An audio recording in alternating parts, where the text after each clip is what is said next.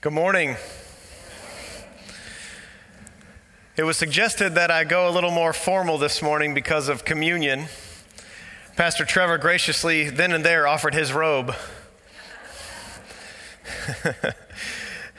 And we had one staff member say in a meeting this week, "I so look forward to seeing Chad in a dress this weekend."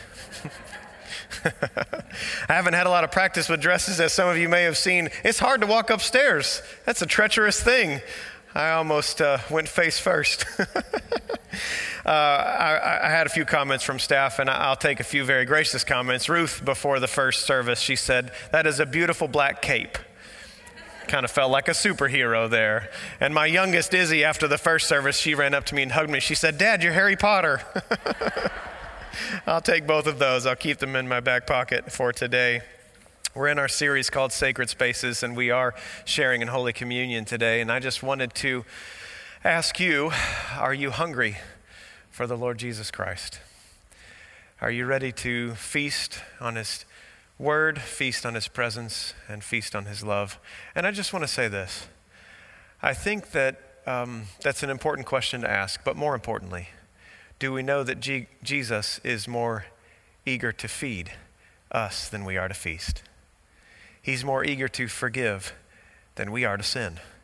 He's more eager to seek and to save than we are to be found.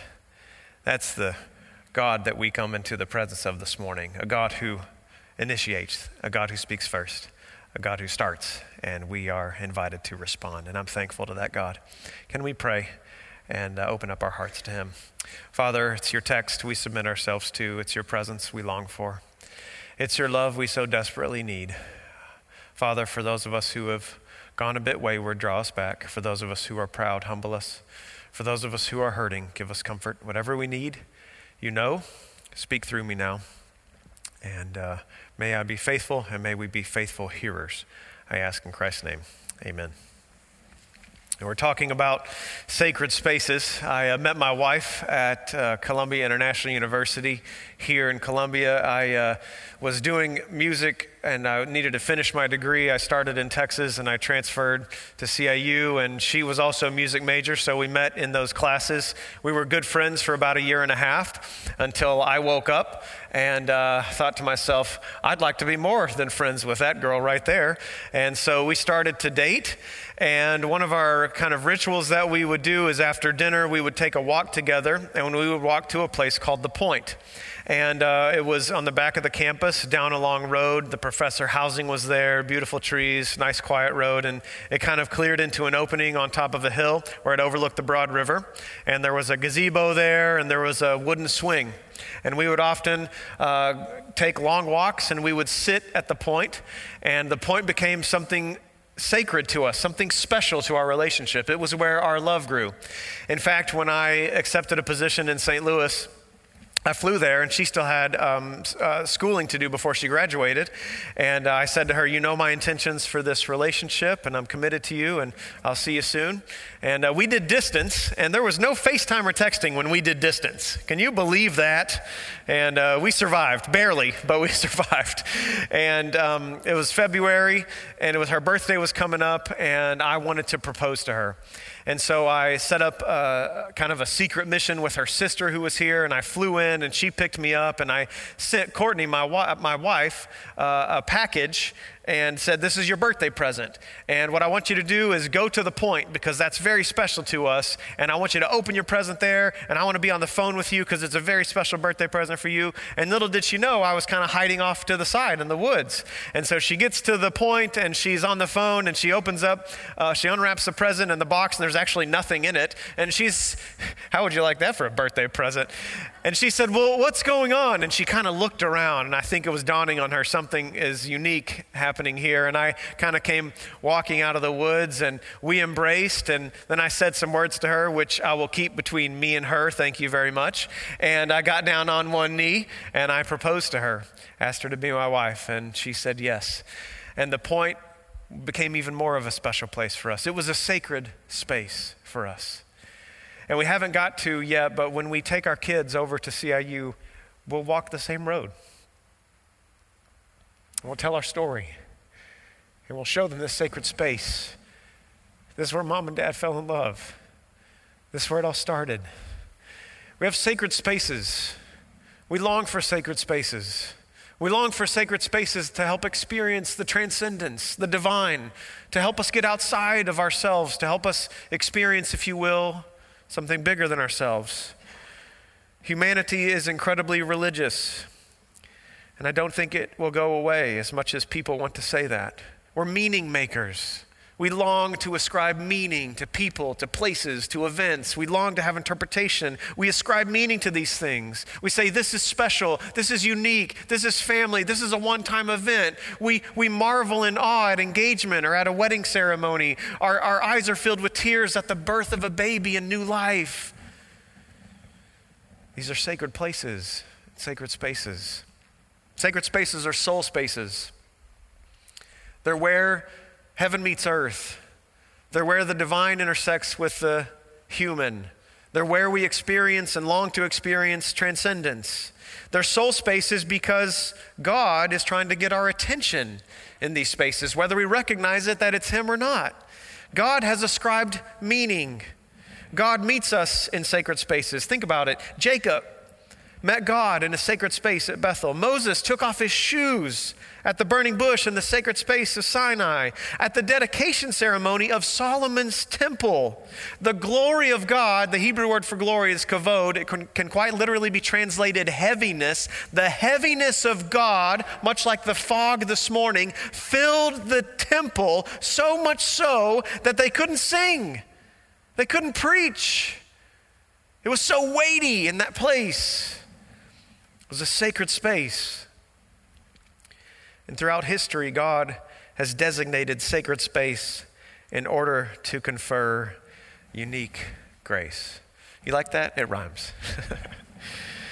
The Protestant church, many denominations across the Protestant church have marked out two very sacred spaces. We believe all life is sacred. All experience in life is sacred. From eating pizza to gardening to leisure to sex, it's all sacred. That's what the Bible teaches us. But not all life is sacramental. There are two sacraments throughout our history that we have looked back and said, these are unique times and circumstances and places, and they are baptism. As we celebrated last week, 41 people baptized, placed into the community of faith. We made covenant with them, and they with us said, hey, we're going to help nourish each other's faith. And today, Holy Communion, also known as the Lord's Supper, also known as the Eucharist, which simply means thanksgiving. Here's the tension. I have a bit of tension, if I can confess, on giving a sermon about a sacrament. Sacrament is connected to the Greek word mysterion, and that quite obviously is where we get the English word mystery. And so in some very real senses, we are at a loss for words to say what happens in a sacrament and what it is. And that's the tension I find myself in trying to talk about what is a sacrament and what does it do, because I would argue this: a sacrament, first and foremost, is not meant to be explained, but to be received. If you hear nothing else, please hear that. It's not primarily meant to be defined, but to be trusted. That God, because of His promises, does something in and through communion when we take of it. The church in the West, we love to think about things. We love to live in the life of the mind. The church in the East loves to live in the life of the body. They like to experience things. We may have something to learn from the church in the East. We have held up baptism and the Lord's Supper as avenues, if you will, lanes of unique grace where God meets us. Communion is where we feast and we feed on the presence, the body and blood of Jesus Christ. Now, we don't quite believe it literally is the body and blood of Jesus Christ, but we also don't believe that it's mere memorial, that it's just something that we mentally think about when we take. Somehow, mystically and mysteriously, we feast on the body and blood of Christ, and He fills us, and our faith is nourished in communion. C.S. Lewis put it like this. I love this quote. There's no good trying to be more spiritual than God. God never meant man to be purely spiritual creature. That's why He uses material things like bread and wine to put new life in us. And if baptism places people in the community of faith, perhaps communion places the life of Christ in the people of God. You see? I'm going to read Luke 22, 14 through 20. My wife instructed me after the first service, you need to read slower. Fine. If you are able and willing, would you please stand for the reading of the Word of God? Luke 22, 14 through 20. When the hour came, Jesus and his apostles reclined at the table, and he said to them, I have eagerly desired to eat this Passover with you, keyword, Passover with you before I suffer. For I tell you, I will not eat it again until it finds fulfillment in the kingdom of God. After taking the cup, he gave thanks, another keyword, and said, take this and divide it. You catch the symbolism? Divide it among you. For I tell you, I will not drink again from the fruit of the vine until the kingdom of God comes. And he took bread, gave thanks, and broke it, and gave it to them, saying, this is my body, given for you. Do this in remembrance of me. In the same way, after the supper, he took the cup, saying, this cup is the new covenant in my blood, which is poured out for you. The word of God for the people of God. I invite you to be seated.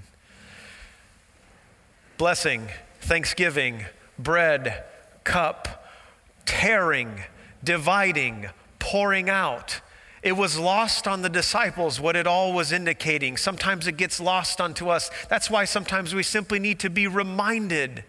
We need to be reminded what communion is. We need to be reminded what God's truth is. And so I'd like to just ask two simple questions for my talk today, and it may feel less of a sermon and more of an instruction. I admit that up front. But what is communion, and what is God doing in and through communion? I think sometimes it's understandable that we as human beings want to focus on ourselves, and we want to say, well, what am I supposed to do? You know, what am I supposed to think about when I come to the table? What's my heart posture and my mind and my attitude? And I understand that. But I think more importantly, what has God promised on his side to do? What is God up to? Can we focus on him for a bit and what he will and is doing in and through communion? Maybe we can just get out of the way just a bit to see the goodness and the greatness of God in and through communion. First of all, what is communion? It's a Jewish meal. It's a Jewish meal. We are entering into the holiday season here in this country. In just less than 2 weeks, we will sit down and feast together over Thanksgiving. How many of you are looking forward to foods at Thanksgiving? 2 people over here. Okay, now 15 people. Okay, all right. Everybody's looking forward to. There were like 3 people in the 9 o'clock looking forward to Thanksgiving. Oh, come on. And my wife asked me the other day, she said, so what are some of your favorite foods during the holidays? And I think I forgot this, but it dawned on me as I was talking. They were all casseroles.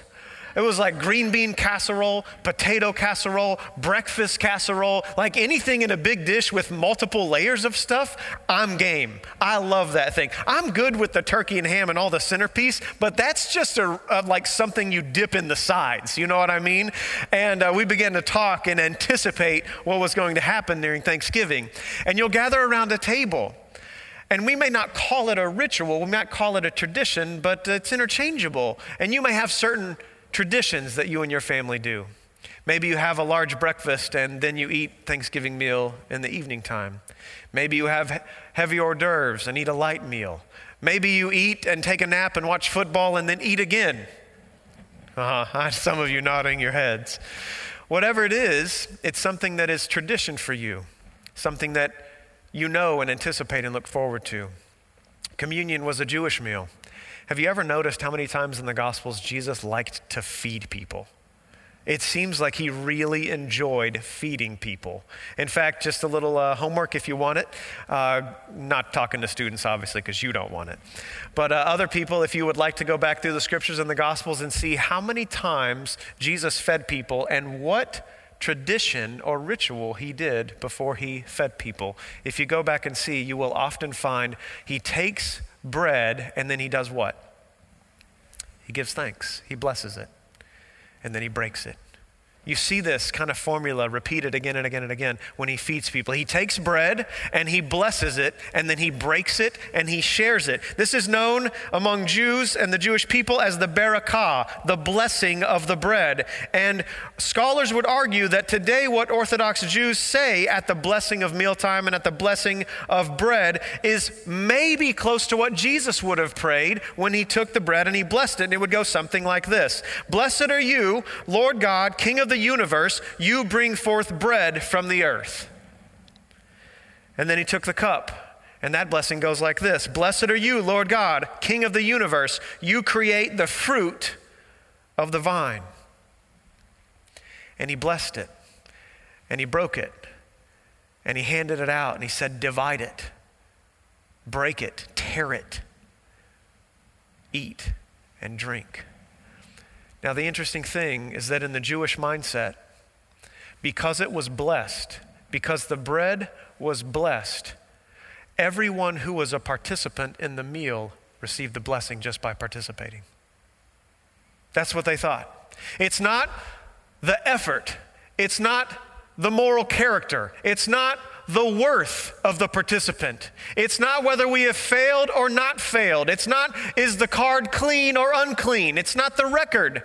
It's simply because Jesus blessed it and we participate in it and we receive a blessing. That's why a sacrament is special, because it's the Word of God over the elements. It's a Jewish meal.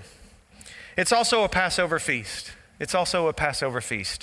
The Jews would celebrate Passover every year as a commemoration of what God did in the Exodus in Egypt. You remember they were slaves for around 400 years. And then God sends Moses to Pharaoh, and he pleads with them. This is the grace of God. He pleads with Pharaoh, and he pleads with the officials. Let these people go. Let these people go. You've been mistreating them. You've been oppressing them. This is injustice. Let them go, let them go, let them go. You see, you have to read it carefully, or else you get the wrong picture of God. And Pharaoh chooses not to. That's a lot of free labor, and he chooses not to.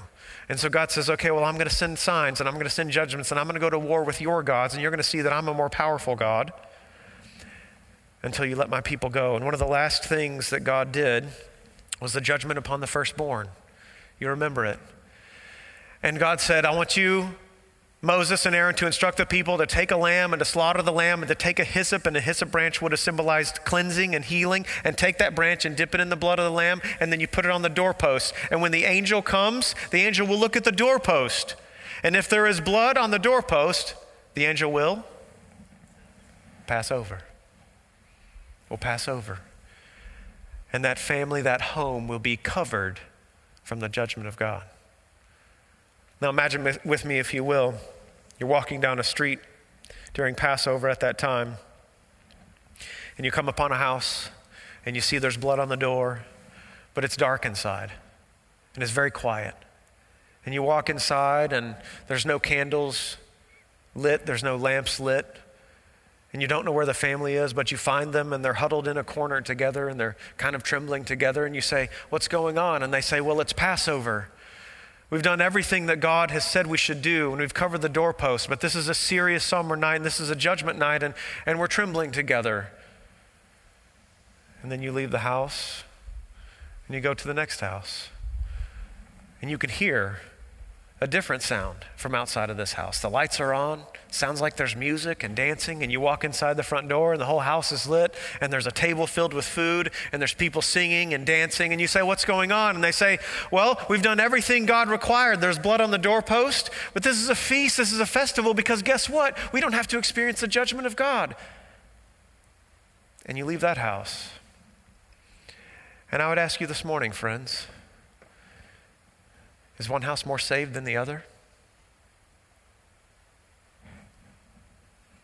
The angel looked upon the blood. That was what mattered. Some of you carry heavy burdens, heavy wounds, maybe scars for your whole life, and you tremble and you're afraid. But God looks at the blood of Jesus. Some of you feel triumphant, and there's a lot of dancing and singing. And guess what? God looks at the blood of Jesus. And they remembered Passover. And for every Seder dinner, as the Jews called it, there was a host to walk them, to guide them through this Passover commemoration. Make no mistake, friends, Jesus in communion is both host and meal. He is our gracious host, and he's our food. He's our meal.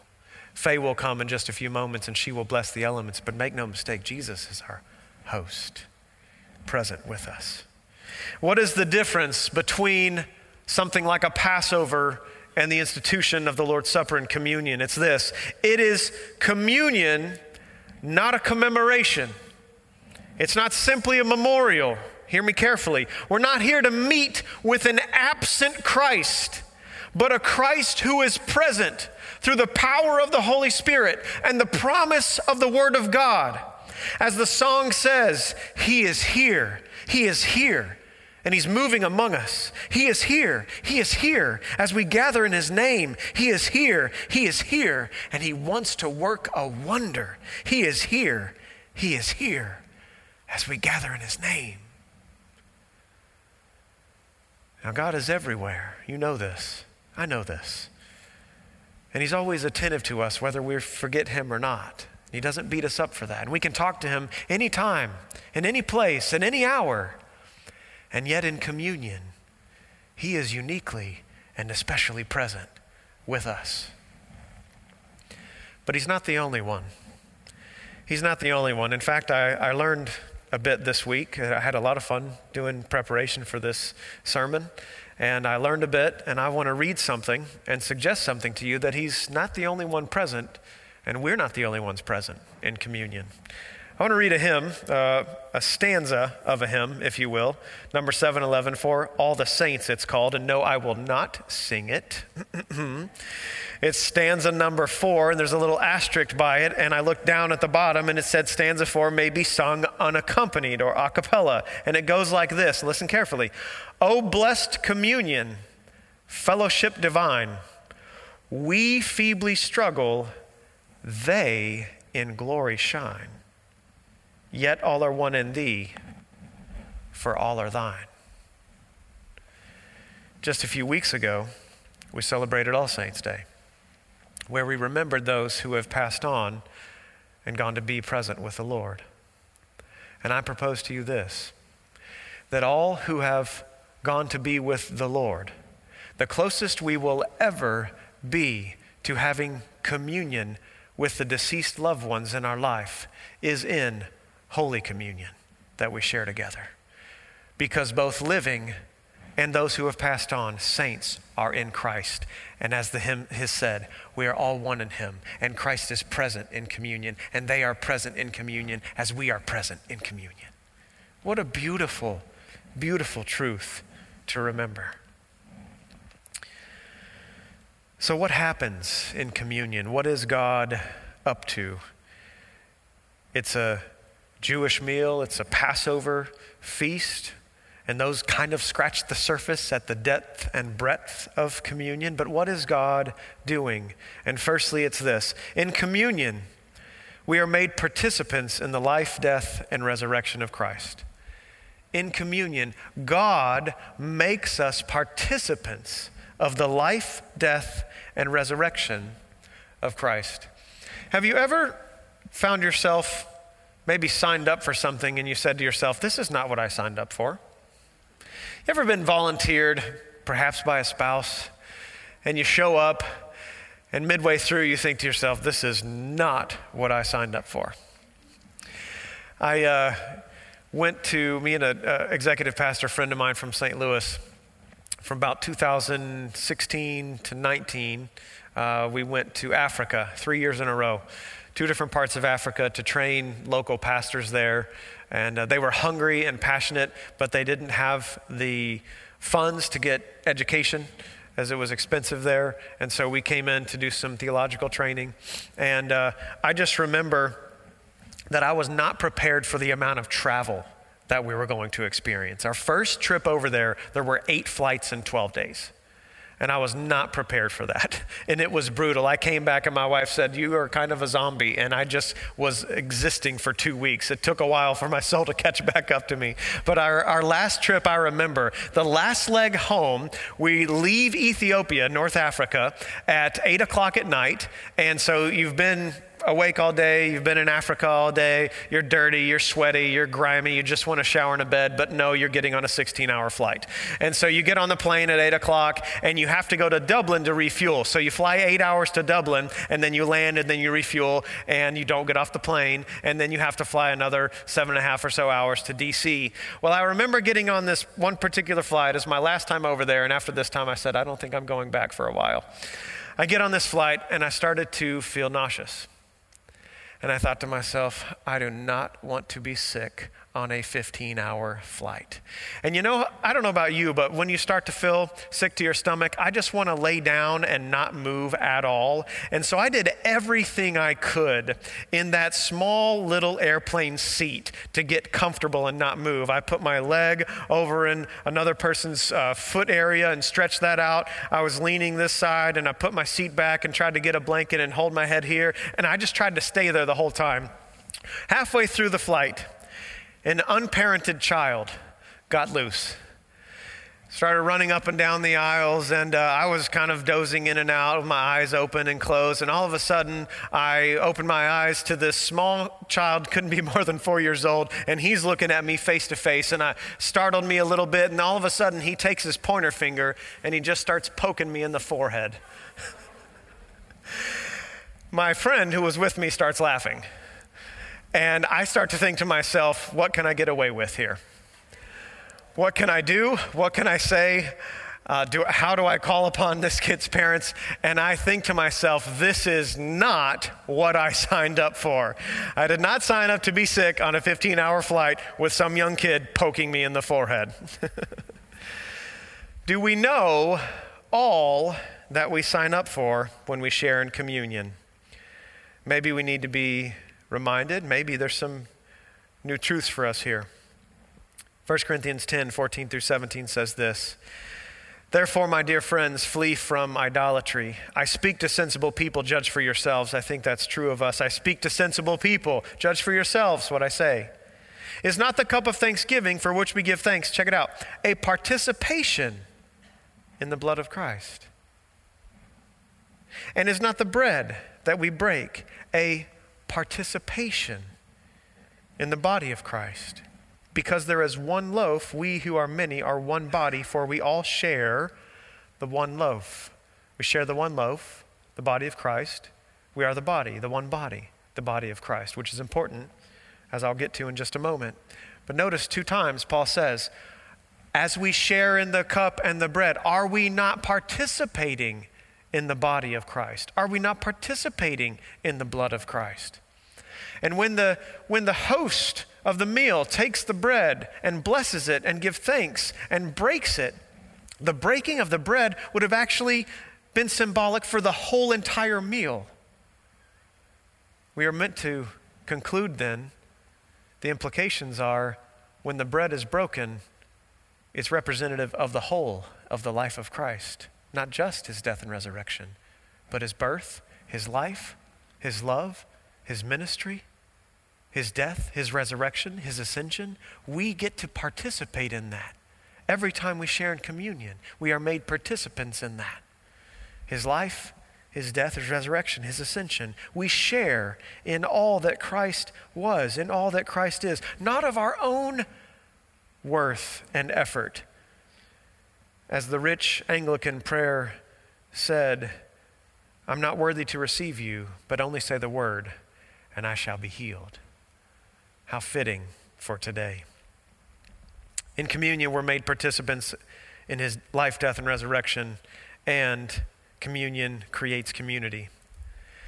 Just Friday night, we did a scavenger hunt, and we sent out registrations for the scavenger hunt, and people registered, and then we sent them the rules, and then they showed up Friday night, and we made little score cards, and there were pictures on one side, and on the other side, there were clues with points allotted, and people had to go to these places that were alluded to in the clues and show up and find it and take a picture with their whole team in it. Then they had to get back on time, and then they came back, and we had prizes for first, second, and third place, and there was people showing up on campus. There was a loud buzz, and people were laughing and shouting and sharing stories, and all of a sudden I realized, there's a community forming.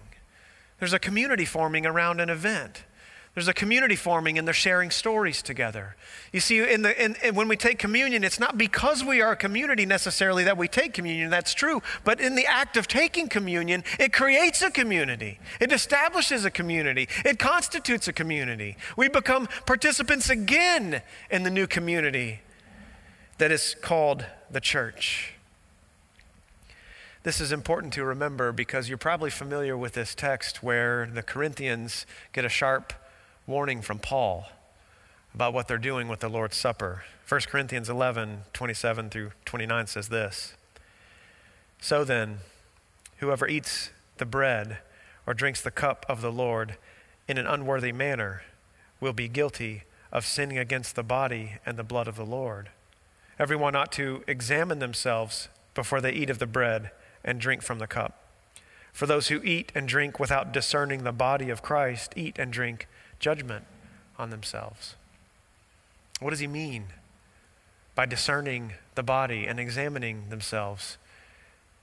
He perhaps means taking communion flippantly, taking communion lightly, expecting the ritual and the ceremony in and of itself to do everything and showing up with no faith. Perhaps he means that. It's certainly not less than that, but I would argue in the context it's much, much more than that. In fact, we're given a little bit of hint of what's going on because the church in Corinth is having what they called love feasts, and they would take communion at it, but it's like a potluck. It's like a church potluck. Are you ready to get back to some of those? That'd be fantastic. A potluck. And so they're having these feasts, and what's going on is the wealthy in the church and the more privileged in the church are able to get there earlier. And so they're starting to feast without the rest of the participants in the church. And the working class, or even the slaves who were in the Roman Empire, couldn't show up until later because they didn't have that privilege, and they would show up later, and there was no food left, and the participants were already drunk. Look in the passage, it's there. And Paul says to them, "I say this to your shame." So what is he getting at? What is he saying by they need to discern the body and examine themselves? This is what he's saying. He's saying you're trying to split the body of Christ from the body of Christ, and you can't do it because this is the body of Christ. As he just said earlier, there's one loaf and one body. There's one body and one body. The body of Christ is the church. And so when we sin against each other, when we violate another's conscience or transgress another's body or emotional boundary or spiritual boundary, and we sow disunity and discord and gossip and slander, and then we come to the table, this is what Paul's saying. You're trying to split the body and you can't do it. Do not fail to discern the body of Christ. That's what he means. Jesus loves reconciliation so much, he put it ahead of worship. In Matthew 5, he says, if you have something against your brother, if your brother has something against you, if your sister has something against you, before you go to the altar, go seek reconciliation. This is what's going on. Why? Because Christ indwells the community of faith. To sin against another is to sin against Christ. To wound another image bearer is to wound Christ himself. And he says, I want you to examine the body as you take communion. So you won't have an opportunity this morning, but maybe afterwards there's someone that you might need to seek reconciliation with. I'll close with this great truth that we celebrate. Because we are the body of Christ, because we have been placed in community with each other, and because it's Christ, the gracious host, and the food who gives himself at the meal, because all this is true, all are welcome at the table. All are welcome at the table. Everyone's welcome at the table. If you happen to look through different liturgies of different denominations and different books of order, books of discipline, you will find around the conversation of communion a question about something like this: who is qualified to come to the table? I don't think it's a bad conversation. I just don't think it's where we should start. Because in the midst of all of those words about what we have to do and who we have to be to come to the table, I go back to the text in the scriptures and I remember Jesus fed Judas. Jesus fed Judas.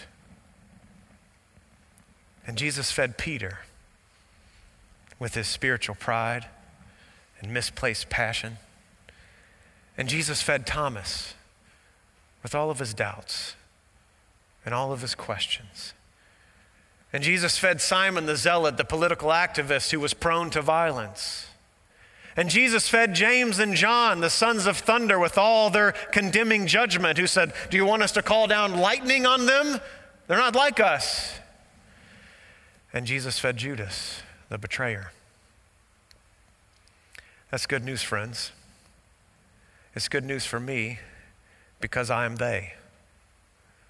With my pride, with my verbal violence, with my misplaced passion, with my doubts, and if sin is betrayal, then with my betrayal. I am they, and we are they. And we're all welcome at the table. Because it's not about the strength of your faith, it's about strengthening your faith. It's not about the extent of your repentance, but the extent God has gone to forgive your sins. Communion is about God's desire to meet with his people and feed our hungry and aching and thirsting souls. He is worthy. And he makes us worthy. Would you pray with me? Father, we're so grateful.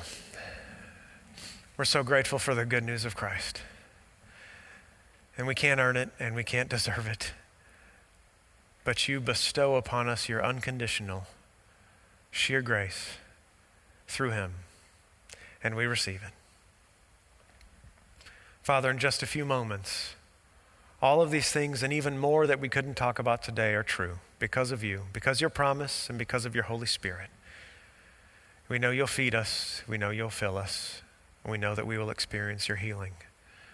We thank you for all these things, and our hearts are filled with gratitude. And it's in Christ's name that we pray. Amen.